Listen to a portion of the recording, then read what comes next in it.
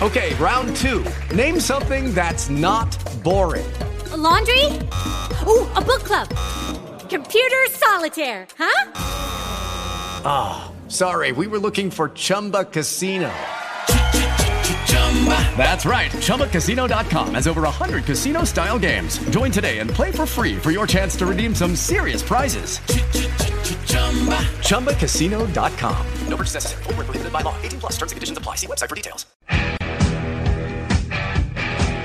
KLRN Radio has advertising rates available. We have rates to fit almost any budget. Contact us at advertising@klrnradio.com.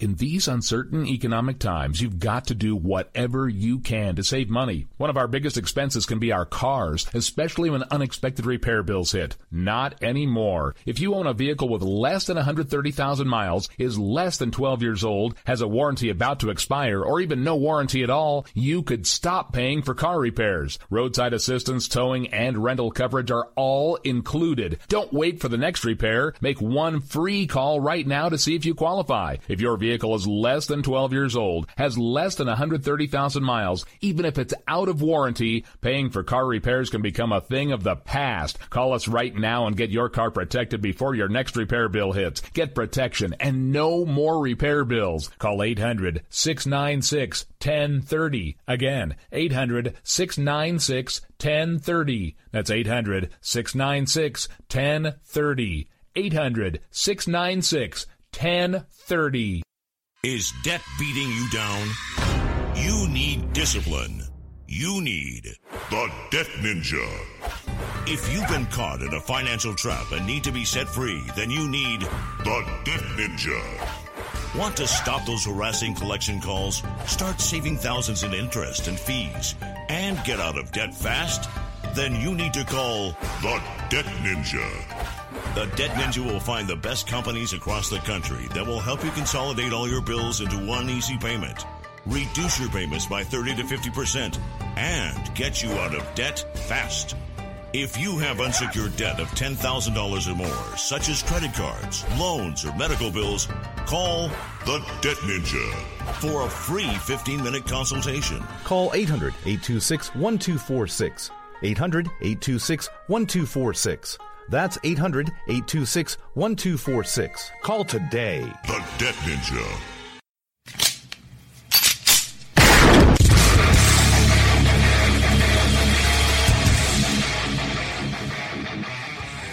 This is Slickery Trigger for Rebel Road Tactical.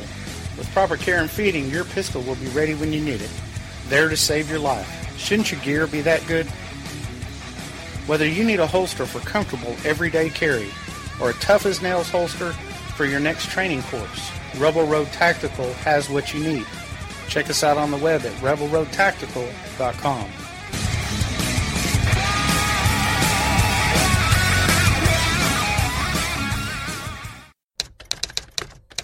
All writers are prone to becoming so attached to our characters and stories that we struggle to see why a passage may not be working.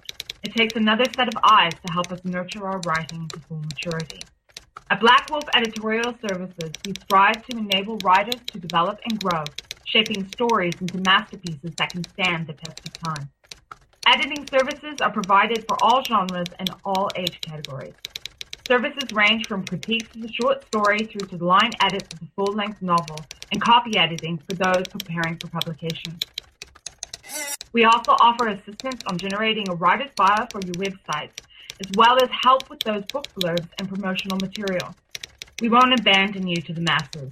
We want to celebrate with you in your successes. Black Wolf Editorial Services, nurturing your writing into maturity. For a full list of services and prices, visit us at blackwolfeditorial.com.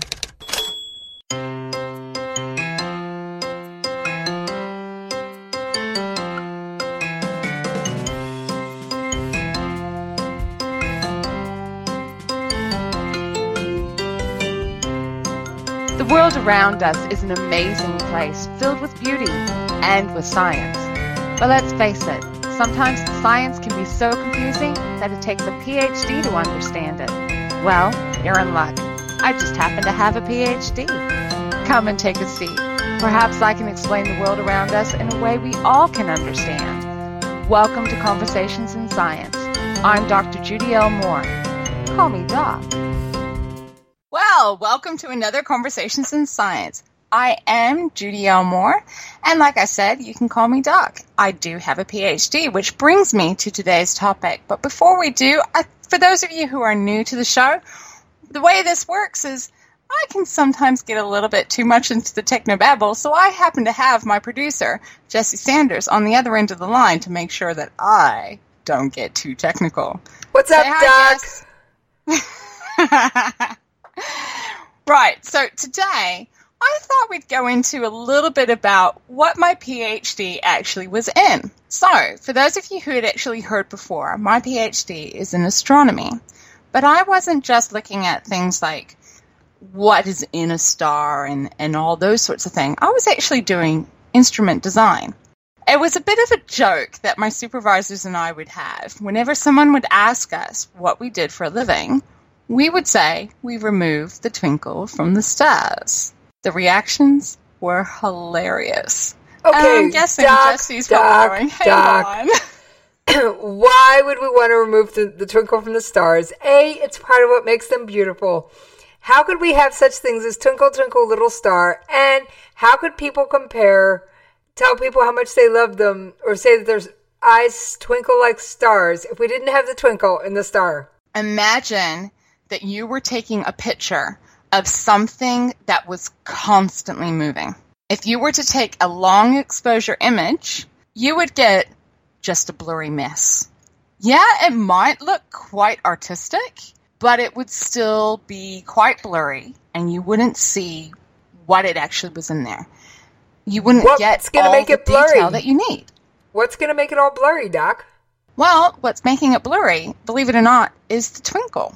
The atmosphere can be thought of like glass. You know that glass that they use in bathrooms and toilets, how it's got the rippled surface on the inside of the glass? Yeah, and sometimes it's even got white haze over it.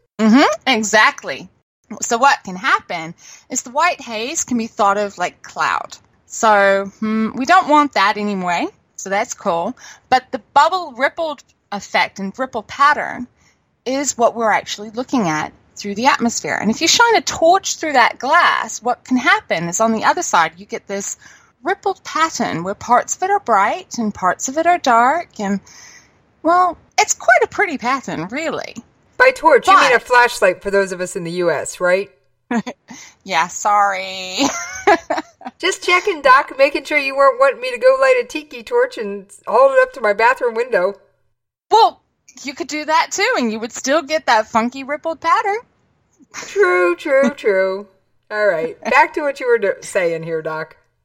Okay, well, imagine that the ripple pattern inside that piece of glass that you're shining your flashlight or torch or whatever you want to call it, you're shining it through, imagine it was constantly moving, and that the ripple pattern itself was constantly changing. That's what the atmosphere is doing. In reality, the atmosphere can be thought of as multiple layers of glass, not just one. So you have, say, in the order of about 6 different layers of glass. And each layer has got a different ripple pattern, and it changes with a different rate. And in some cases, that thickness of glass is incredibly thick, especially when you're talking about the stuff that's near ground. It's very, very thick glass. All of this is going to affect what we see from the stars. And from an astronomer's point of view, it's not good. Because all it's doing is blurring the stars for our instruments. It's making it really difficult. So there's only really 2 solutions that we can do. Well, actually, there's 3. The third one, which is not ideal, is you take the images and you post-process them. You do as much as you can. But anyone who's ever done any Photoshop will know that post-processing on photos, yeah, it's okay, but it could be better if you actually have nice, clean images to start with. So our other option is to use a space telescope where we don't have the atmosphere, but that's going to have a problem of its own because let's think about Hubble. The Hubble telescope is 2.4 meters in diameter. Now, if I do a quick conversion on that one, if I can remind myself exactly where it is, that's 94.5 inches. So that's the diameter very big, is it, of the Doc? Hubble. That's not What very, was that? That's not very big for a telescope, is it, Doc? No, it's not. 2.4 meters, or the 94.5 inches, is actually quite small, especially when you consider that the largest telescope in the world is 11 meters in diameter. 11 meters? Whoa! 11 meters. It's a big telescope. Now, the issue is with the Hubble telescope and any other space telescope that we might put up there one day, is we are limited by the payload that you can actually deliver into space. They have to take it up there somehow. I can see that, Doc. Yeah. So it is restricted by that respect. We don't have transporters yet. We just can't beam it into space. No, we can't. So the thing is a 2.4 meter telescope is only ever going to collect 2.4 meters worth of light. It's never going to collect that much more. Now, the reason why that's an issue is because the larger the telescope, the more light you can collect, and hence the fainter the star you can see.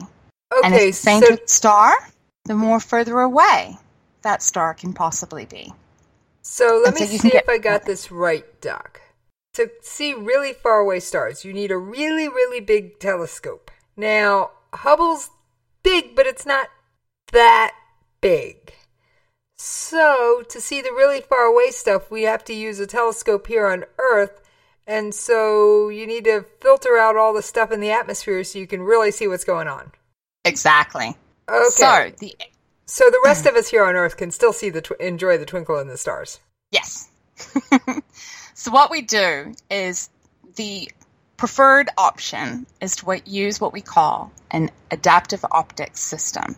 So that is where your optics change in real time. They deform. So you don't have just a solid piece of mirror. They actually physically move. Now, this is not your primary mirror that we're talking about. This is stuff that's in behind the main mirror of the telescope. This is part of your instrument that you're looking at. The idea is that you're going to use this to stabilize the light, to remove the twinkle from the stars. So we only do it at the telescope. We're not removing the twinkle from the stars from the atmosphere. No, we can still get to enjoy that. So we can still stare and look at that twinkling light. But it's not good for an astronomer instrument to have that twinkling. So what I spent roughly 8 years of my life doing is I was down at Mount John University Observatory at Tekapo, New Zealand, and I was measuring how the atmosphere changes the light above the 1 meter McLennan telescope. The 1 meter McLennan is the second largest telescope in New Zealand. The largest one is the 1.8 Moa, which is on the same site, but it's on the other side of the mountain. So it has slightly different atmospheric properties, but pretty much the same. The thing that's a bit scary about it is because of the way the weather works at Tekapo and because of the way the atmosphere goes over the mountain, especially near ground, the 1 meter telescope had the effective resolution of a 5 centimeter telescope. Whoa. So a 1 meter telescope effectively became a 5 centimeter telescope, is what you're telling me? Exactly.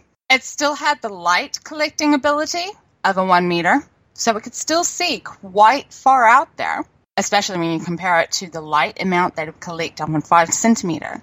But if you were to look at the exact same object and say you could get the same amount of light coming from a 5 centimeter telescope as you could the 1 meter, then you would get exactly the same quality of science coming out of it. That's quite sad when you think about it. That is kind of sad. It really kind of is. Yeah. Let me put this in perspective. Mauna Kea observatories. So this is in Hawaii, one of the most well-known observatories from around the world. If they didn't correct for atmospheric effects, their telescopes would have approximately the same resolution as a 10-centimeter telescope. Whoa, that's not much better than 5. No, it's not. And by the way, reason Doc, why is because of the atmosphere. By the way, Doc, you answered the question about where Mauna Kea was before I even got there. Good job. You're staying ahead of me today. You're keeping me on my toes, or on my stars. I haven't figured out which yet. Oh, I'm doing all well today. That's good. Okay, so what we do or at least what they do at Mauna Kea, is they actually employ adaptive optic systems. Adaptive optic systems, here's the thing, they tend to cost more than the telescope. And the reason why they cost more is because all the motors to drive the deforming optics, and they tend to employ lasers to actually give us an indication of what is happening in the atmosphere as well. For anyone who's ever worked with lasers, those are expensive systems. They are not cheap to run. To be able to get the light that bright shooting up in a beam that far into the atmosphere so you can measure what the atmosphere is doing to the light, yeah, it's not fun. No, I don't think it would be, do. Doc. I don't think that sounds like a lot of fun, and it does sound kind of pricey. And I don't think too many people are going to want to spend that much money on what's essentially a glorified mirrored piece of glass. No, it's not. But of course, the reason why we do this is because we want to find out more about space and more about what's going on. And if we can have that information, we can find out more about our own origins and what's happening to Earth and where we're going to go and all these other bits and pieces. So it is an important field of science. Now, let me just put this on a different path. Think about taking a picture yourself along the horizontal. So you've got a friend who is sitting on the other side of a ravine, and you are going to take a picture of them. Unless you've got a really, really good camera with a really, really short exposure time, they're going to be a little bit fuzzy sometimes.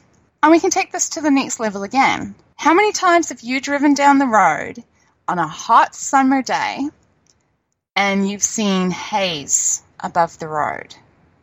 Oh, you mean where it looks like there's a puddle ahead of me and there's really no water there, but it kind of looks like there might be? Yeah, that effect, everyone's heard about it, the mirage effect. You've got the guys where they're going through the desert and they've seen the oasis in the distance and they've water, water, water, and they walk in that direction and only to discover there's no water.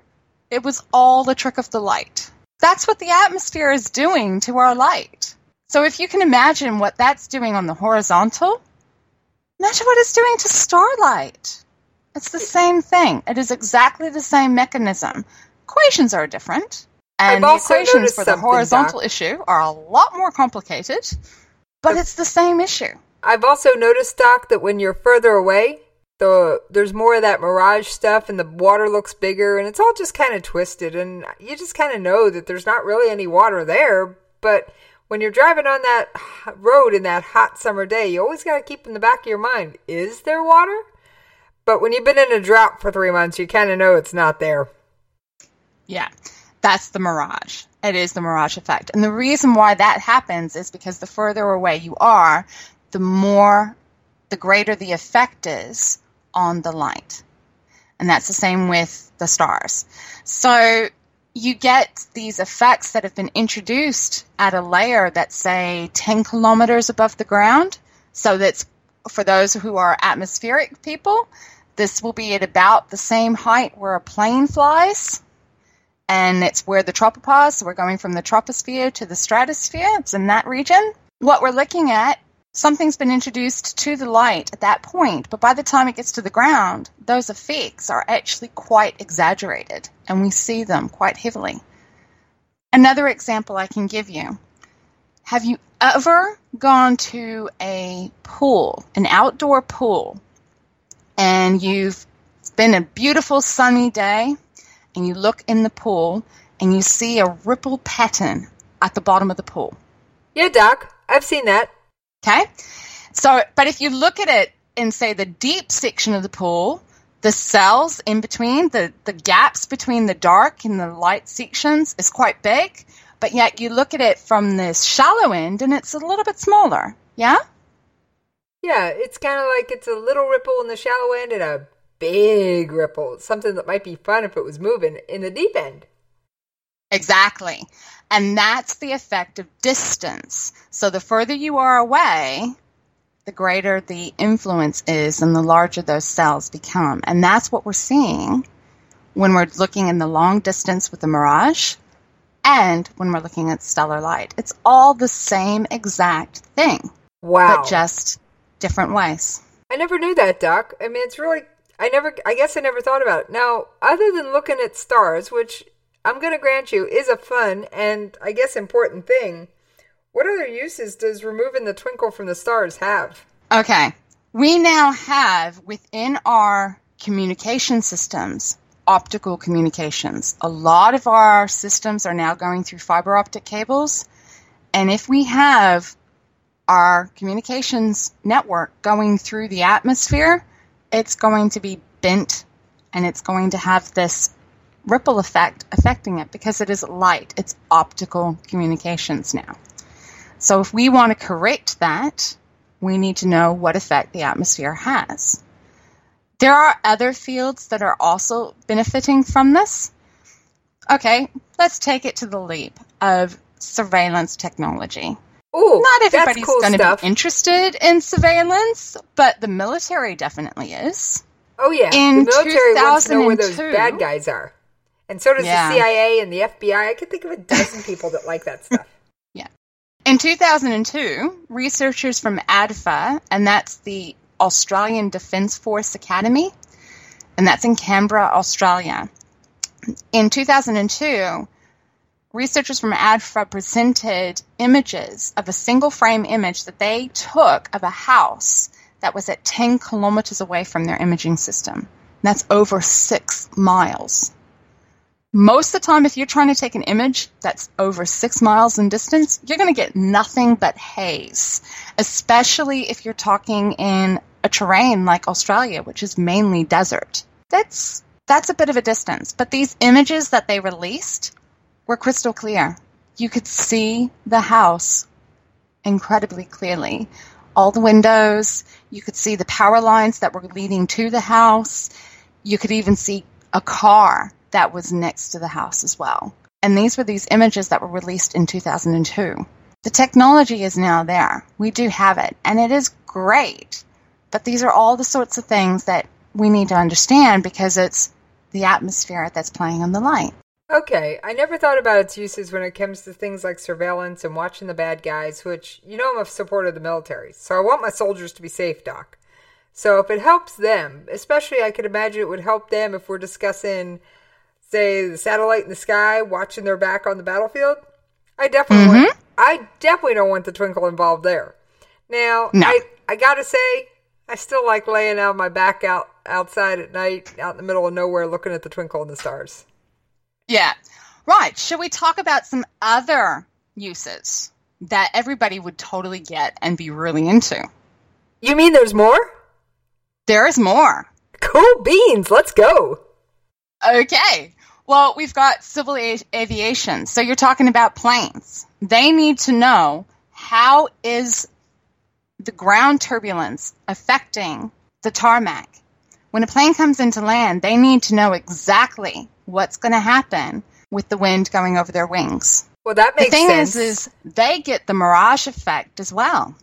And can you imagine what it's like trying to come in for a landing and you're actually not even sure if the tarmac is where you think it is? Or again, you think there's water on the tarmac. That don't sound cool, Doc. I'm sorry, bringing that big 737 or 747 or whatever it is in for a landing and you think there's water somewhere and it's not there. Ooh, that sounds like a recipe for disaster. Exactly. So this, again, understanding how the light is affected by the atmosphere is an important thing. But something that everybody I know would have lots of fun, Google Earth. How many of us have played with the Google Earth software? I'm going to put my hand right up because I know I have. I use it all the time. I've played with it once in a while, Doc. I mean, it's neat to look at stuff. It is so much fun to look at Google Earth. I got to admit, what I did with it was I looked at images of areas where ISIS is and places that have been bombed like Aleppo and compared before and after shot. But it's still really cool. Exactly. And what you're doing there with those images, especially with the before and after shots, is you are looking at satellite imagery. Satellites taking images of the Earth's surface are going to be plagued yet again with atmospheric effects and the way the light is altered by the atmosphere. It's the same with meteorology. So you're talking about monitoring weather. They're all being affected by how the atmosphere alters the light. There are so many different applications of this, and keeping all of these in mind, we need to understand the atmosphere and its effects of light. Okay, you got me at the weather, Doc, because, Hurricane Matthew did just run roughshod all over the east coast of the United States, or at least the southeast coast. I mean, it was all the way from Florida to North Carolina. And, Doc, I don't know if you're up on your U.S. geography. That was 4 states, and North Carolina is still getting flooding. Yeah, it was a big, big thing. But understand, so with meteorology, they have some other aspects that they can look at because, when you're looking at something that's a hurricane size, I don't care how your atmosphere is going to affect your light, you're going to still see that, and you're going to see that massive, massive cloud structure, and it's going to be quite obvious that it's a hurricane. Very obvious. But we're talking about more of the fine, localized systems, the things that are more around a city. They're not necessarily statewide, just a smaller like maybe structure. A tornado in Oklahoma City. They get them all the time. Yeah, and you can use that you can use that system to track how that tornado is moving and possibly predict it. But again, you need to understand and compensate for the light and the atmospheric effects. It's all part of the same problem. I never thought about that, Doc. I really didn't. I mean, and I used to live in Tornado Alley at one point. So that's basically what I was doing for my PhD. I spent 8 years of my life measuring how the light, the stellar light, was coming in and how the atmosphere was affecting it before it hit the 1 meter telescope at Mount John University Observatory at Tekapo, New Zealand. And this was all in the attempts to figure out whether it was worth putting in an adaptive optics system at the Mount John site to improve the science coming from Mount John. In the end, the decision was that it wasn't cost effective because the telescope was actually getting the same sort of resolutions that some of the top telescopes in the world were getting. So it's okay. We decided that was fine. And we were only working with a 1 meter telescope anyway. But like I said, the cost of an adaptive optics system is incredibly huge. So you want to make sure it is worth doing in the first place. What tends to happen these days is the adaptive optics system is planned at the time of construction. So it's something that they install right away. And it tends to be only for those telescopes that are getting up to about the 3 meter and larger size. So you're talking about something that's larger than the Hubble. Okay, so we're talking really, really big telescopes get these things. Yeah, because at that point, that's when it becomes cost effective. Because you know that you're not going to be able to get the images and the information any other way. Okay, that's starting to make sense, Doc. Now, are you going to pull some other use of this out of your hat? No, not today. I got to say something here, because we still got a few minutes left. I wish we had transporters and we could just beam those telescopes into space, because then we could put as big a telescope as we want up there. Well, then there's another option that they can potentially look at. SALT, which is the Southern African Large Telescope. It's a 10-meter telescope, but it's actually made of 94 mirrors that are approximately 1 meter in diameter each. And what they are is each mirror is hexagonal in shape, so it's got 6 sides, and they have a special alignment system that they go through and align the edges of the mirrors so you get the nice parabolic shape, which is the nice curved shapes that you want for a telescope. But instead of using just one giant mirror that was at 10 meters in diameter, you've got the smaller mirrors as a consequence, and it makes it easier to maintain. It makes it easier to clean, because you do have to occasionally clean the surface of the mirrors. And it makes it easier to assemble. So maybe that is the solution for putting a larger telescope in space. Maybe they use that construction instead. Well, maybe. Or they can just wait till we can go live on Mars. Yeah, because the atmosphere on Mars is a lot thinner, so we might actually get better astronomy. Or at least, how about putting a telescope on Mars, an unmanned remote telescope? That's a possibility, too. Then you don't have to worry about humans anyway. I mean, I think the Mars rover's still doing good, isn't it? It is. It is. Okay, then. Or at least I think it is. We've proven equipment can survive there. Exactly. All right, Doc. Now, I know we're going to let the cat out of the bag just a little early on this one. Oh, what are we going to let the cat out of the bag on? Well, first of all, I got some more news for you. Uh-oh. Oh, yeah. What? Your show is now in the Google Play Store. It's on Google Play? You mean I might actually be able to download it and listen to it myself? It's in the podcast section. Oh, that's awesome. That is so cool.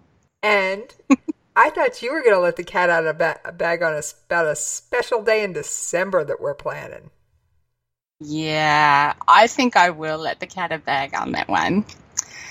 In December of this year, Rogue One is coming out. The movie Rogue One, which is the next Star Wars film. It is not Star Wars Episode 8, for those who are wondering. It is actually its own story.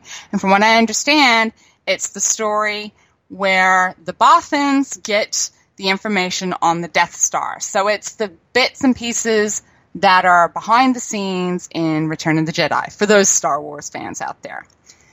Well, in tribute to the Star Wars release, we are going to totally get our geek on, and we are going to talk about Star Wars versus Star Trek. It's going to be so much fun. Oh, cool. Are those Stargate fans allowed to join us too? Oh, yeah. I'm a Stargate fan. I'm like a big Stargate fan, so yeah. Okay, just checking. And I just pulled up the KLRN radio calendar. And for those of you wondering, here in the U.S. anyway, it is scheduled to be 4 to 6 p.m. on Saturday, December 17th. And I'm going to let you guys in on a secret. We're going to have an open phone line, so if you're listening, you'll actually be able to call in. I know Doc will put together the timetable about where that is all around the globe for us. Now, I'm going to guarantee a U.S. number, and I'm going to try for an Australia or New Zealand number. Sorry, Australia, not you, but a New Zealand number. But I might even be able to have an open Skype in. Now, it's going to be audio only, because as we know from our recordings, too much video makes a connection drag. It makes it hard to hear you. So we may even have an audio-only Skype-in line, too. So everybody around the world can join us, Doc. That's going to be so much fun. I have to admit, I'm so looking forward to this. I know we have quite a few within the radio station itself wanting to join us, including some of the guys in behind the scenes. It's just going to be so much fun. Oh, yeah. Dave Brewer's already said sign Star him up. Trek. And I think Wentz from Wentz World is going to peek his nose in, too. Oh, this is so much fun. You may have a whole host of characters coming out of the woodwork that night, Doc. It's going to be fun. It is. Are you going to be able to wrangle the cats? If I can wrangle the political debate roundtable, I can wrangle these cats. The political debate roundtable, often some of those people often start with a drinking game. If I can wrangle them, I can wrangle these guys. Yeah. The only thing I will have to go through and stress now is that I have a couple of friends who are going to be listening who are littlies. So this particular one is going to be, let's keep the language clean, guys. But that's going to be pretty much my only criteria. Other than that, it's going to be so much fun. I'm going to do my best to keep your language clean, but we do not run on a delay, so I will do my best. Now, I can guarantee the download version late available the next day will be clean. So for any of the parents out there that are concerned, I will go through and bleep any accidental oopses so that you'll have a clean version you can share with your kids. Now, I will do my best to keep their tongues in check. Yes. But I can't promise it, Doc. No, and I can't promise it either. But that's okay. I can promise them a clean download a couple hours later. Right. So now do we understand why the atmosphere and its effects on light are so important for us to understand? I think I do, Doc, especially if it means keeping my soldiers safe. I have to say good job on that one. Okay. So unless there are any other questions that you happen to have, we might bring this episode to a close. I don't have anything else today, Doc. Okay. Brilliant. So next time, hopefully, we'll go a little bit more onto the geeky side and we'll go into some of the things with Star Wars. Why not? Just because I can. Meanwhile, I look forward to having you join us in December. Well, that brings us to an end of another Conversations in Science. If you have any questions about science and about some of the world around us, feel free to drop me a line. I'm on Twitter, and you can find me at Judy L. Moore. Or you can look me up on Facebook, Judy L. Moore. Or you can drop me a line on my personal website, judylmoore.com. I think you're seeing the pattern here. Then, of course, if you are interested in some of the other projects I do, which is the writing and editing, feel free to check me out on blackwolfeditorial.com. But then, of course, don't forget, if you are wanting more information about the science, you can also contact us at the station with the email of science@klrnradio.com. Then, of course, there's my cohort that keeps going through and popping up. You mean me, Doc? Well, for anybody who wants to track me down, you can find me on Twitter at Jessie's POV. And you can also drop me a line at the station at Jessie's POV at klrnradio.com. Bye, guys. Bye. Hey guys, it is Ryan. I'm not sure if you know this about me, but I'm a bit of a fun fanatic when I can. I like to work, but I like fun too. It's a thing. And now the truth is out there. I can tell you about my favorite place to have fun. Chumba Casino. They have hundreds of social casino style games to choose from with new games released each week. You can play for free anytime, anywhere. And each day brings a new chance to collect daily bonuses. So join me in the fun. Sign up now at ChumbaCasino.com. No purchase necessary. VGW Group. Void where prohibited by law. See terms and conditions. 18+.